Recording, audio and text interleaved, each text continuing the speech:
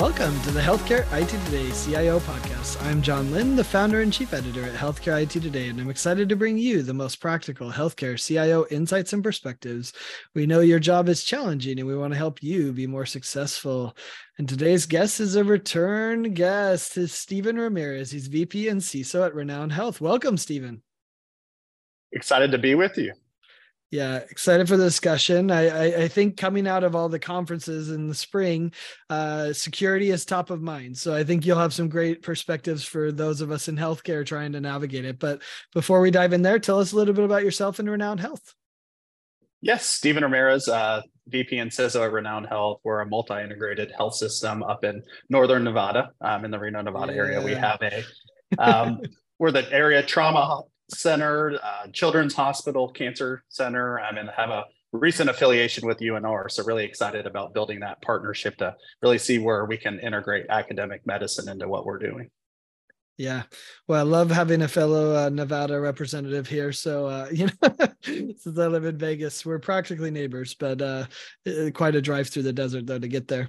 But, besides that, tell us, what are the biggest cybersecurity threats that you see facing the healthcare industry right now? And which would you, maybe call mission critical above maybe some of the others? I really see third-party risk management being huge, that we're seeing that almost every day really increase on, a lot of organizations have really helped move the needle on what they're doing. After COVID and building out our brick and mortar to really better secure the perimeter on that. But again, as we moved with the digital transformation to do a lot of those components that COVID brought on, that's also bringing additional risk and then, SASE products. So again, Again, you could be doing the right thing, but then it's, again, how can you ensure that your vendors are doing the right thing? And that also dovetails into access management and the whole big buzzword of zero trust, that are really properly managing our access as we're moving outside of the brick and mortar again with what COVID did to us in healthcare. Again, we really saw a lot of that model work with like remote radiologists, having a lot of our workforce, nationally dispersed, looking at managed service partners. So again, you're seeing that attack surface expanding. And of course, ransomware associated to that. That's really tied into access management as well. And phishing, we're still seeing that still being the number one attack vector. And it's only going to get better with ChatGPT, that we're really seeing that there's a lot of buzz on how that's going to really make those, spelling errors and improper use of English sometimes to really make those picture perfect emails to really, make even the trained security eye a little difficult to spot those new phishing emails. So. And by better, you mean worse. That's going to make it. Yes. You're going to make the attackers better is what ChatGPT is going to do, which is much worse for an organization. Wow. Yes. That's a lot to think about. Yeah. It's interesting you bring up, and you mention it almost as a buzzword, the zero trust, right? Talk to me more about that. Like, what should a CIO know about zero trust? And, should every vendor do it? Like, how do you see this zero trust kind of buzzword evolving? Well, I think it started out as a buzzword, and a lot of people are like, well, what does that really mean? So it's really helped evolve into more of a digital identity framework. So a lot of components that make up good access hygiene. I don't think we were doing that well in healthcare, a lot of other industry as well, just because of the different devices we have. But it's really, I guess, cultivating and combining, standard IAM, privacy monitoring, access anomalies, third-party access, so like how our vendors are accessing different components of our systems, and really micro-segmentation, alerting, and a lot of different components that really make up how we're properly giving the keys to the kingdom.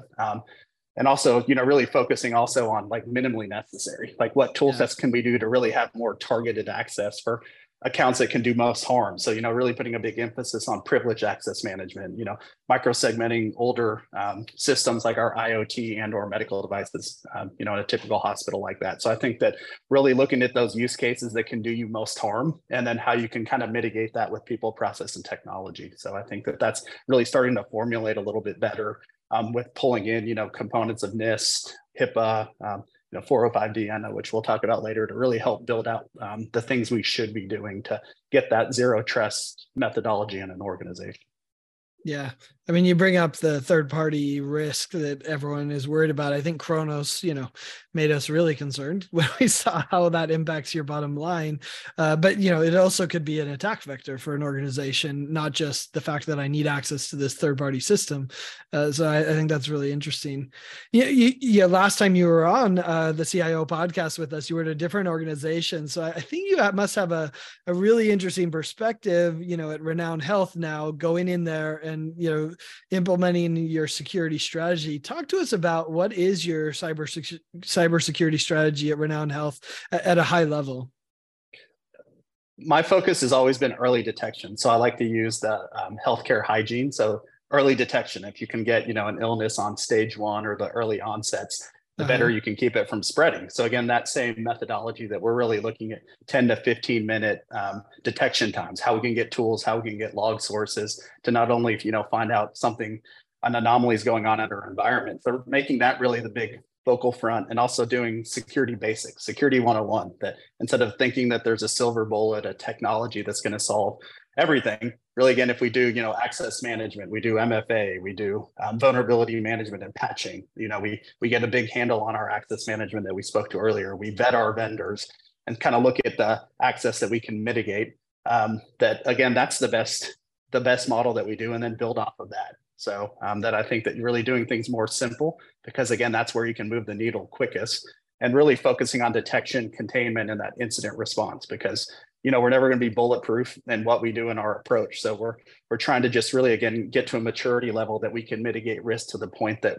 we feel acceptable, because you'll never mitigate risk across the board. So it's prioritization of those risks. And then again, using those buckets, people, process, technology. How are we going to be able to mature that, 30, 60, 90, our year, 3-year, 5-year plan. I've built that out for our organization. So really just having a risk-based approach to all of that. Yeah. It's interesting to talk about, we talked about third-party vendors being a risk for an organization, but, the demand for security professionals is so high. There's also the need for third-party vendors. Like I know you work with Clearwater, talk about how working with third-party vendors to address your security needs, how does that fit into your strategy?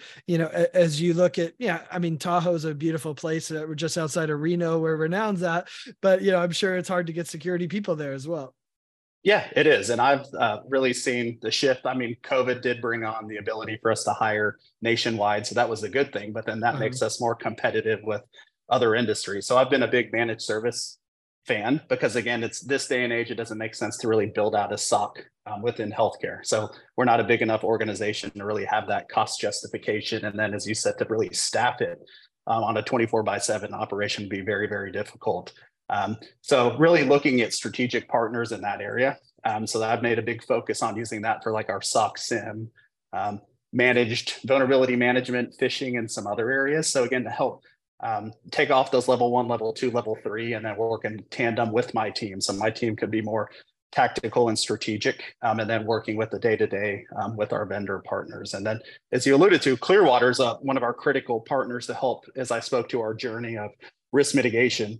That we do annual risk assessments with them to really help show our NIST security score, our technical security assessment, and then our HIPAA security alignment. So again, looking at those 3 buckets, they really enable us to help move the pieces that, again, we know phishing is a critical piece. So how can we align those risks to, how we stack up on the NIST framework? How are our security controls lining up to that from the technical security? And then, of course, the HIPAA security compliance piece playing into all of that. Are we in compliance if something were to happen?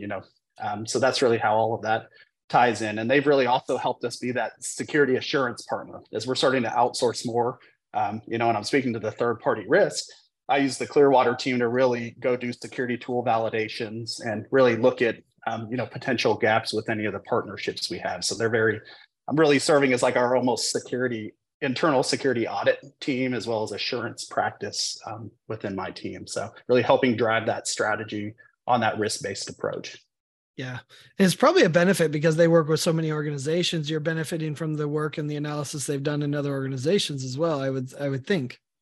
Yeah, definitely. They're able to baseline us against healthcare to show us really, are we a 1 out of 5 on, this aspect of NIST, on this part of, the TSA, to again show us where healthcare is as a general, where there are a bit different client bases. So that's really been something meaningful to show my executive team, to say, again, this is where we started, to really show that security journey from us starting here, and then our maturity level as we're going through utilizing the COBIT model to say your strategic investments in this, for example, for us to go to this managed service partner has moved like our detection to a 3 from like a, say, a 1.9 to a 3. So it's really saying, this targeted investment has showed that. So it's been a great way for us to almost show their report card on how we're moving the needle from a maturity level and that ROI on funding, with, funding being so scarce this day and age, with the kind of payer mix and, everything with hospital organizations, really fighting for the bottom line right now. Yeah.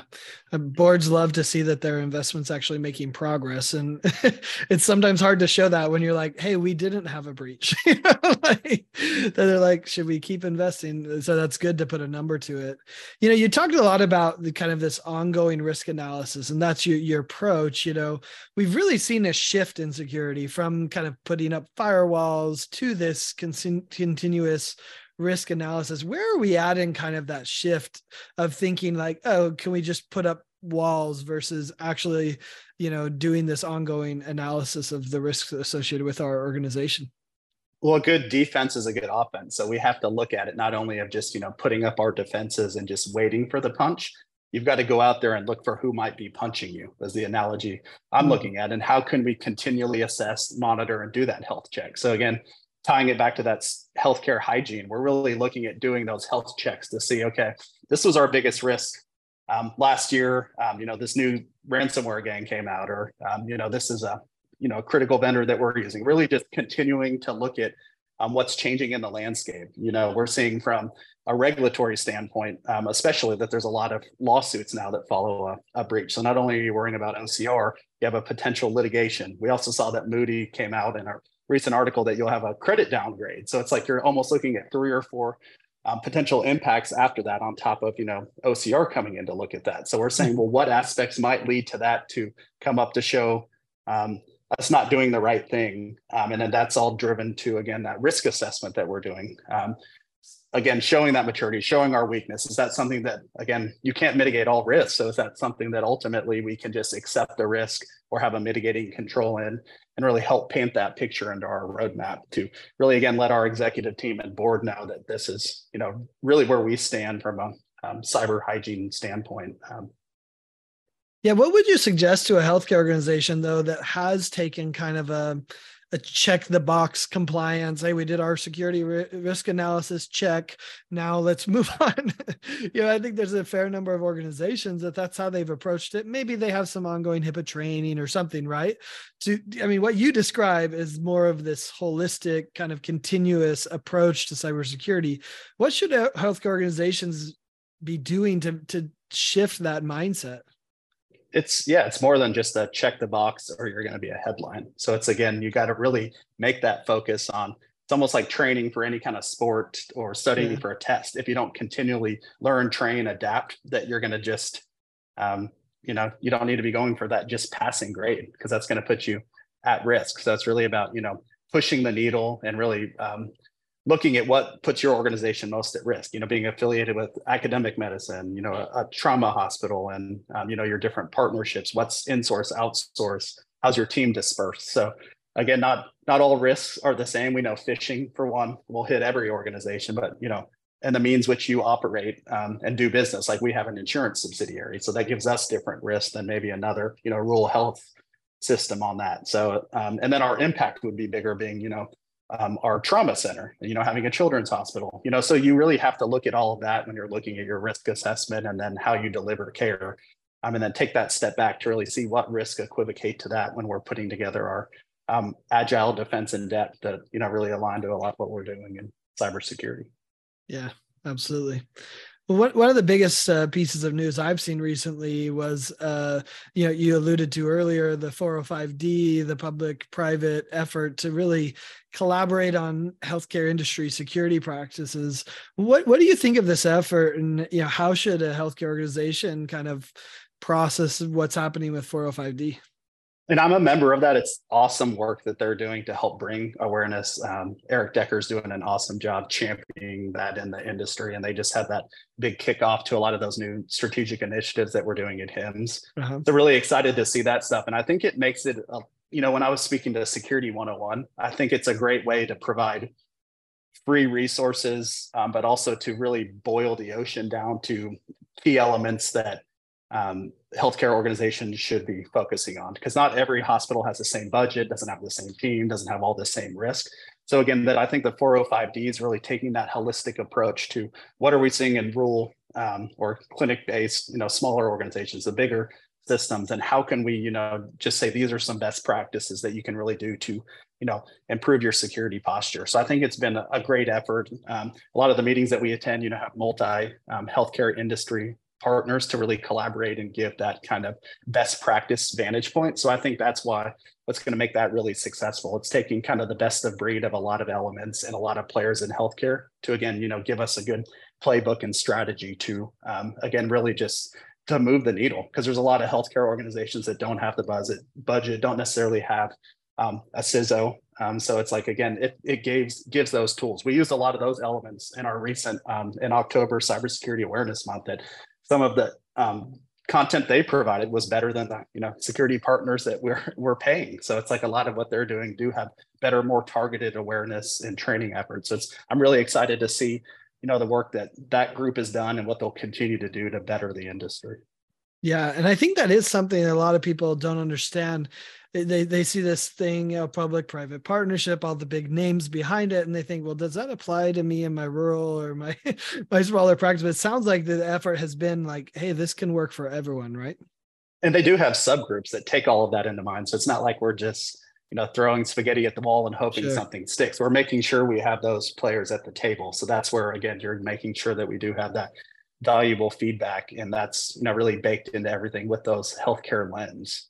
So I think that's what's really exciting and going to provide a lot of value to those smaller hospitals and my hospital. We learn a lot on that. There's a lot of good publication that comes out to that we use and for training and awareness or board presentations. Yep. And I think we're going to be talking a lot of 405D. It feels like it's a baseline for a lot what's going to happen in security and healthcare. So thanks. We always like to wrap up these episodes with a little career narrative and advice. And I'd love to hear from you. What advice would you give someone who maybe is just starting out in healthcare security? Healthcare security is unlike anything else. So you have to, understand that you're never going to be able to mitigate all risk.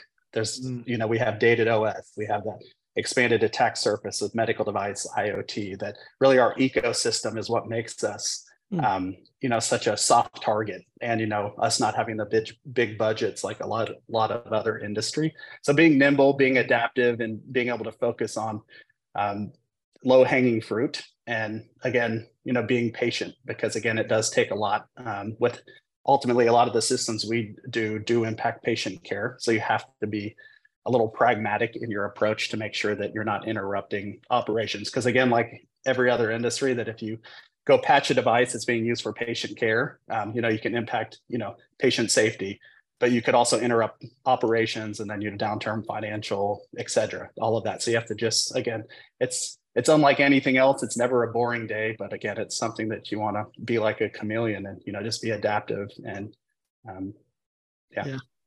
Excellent.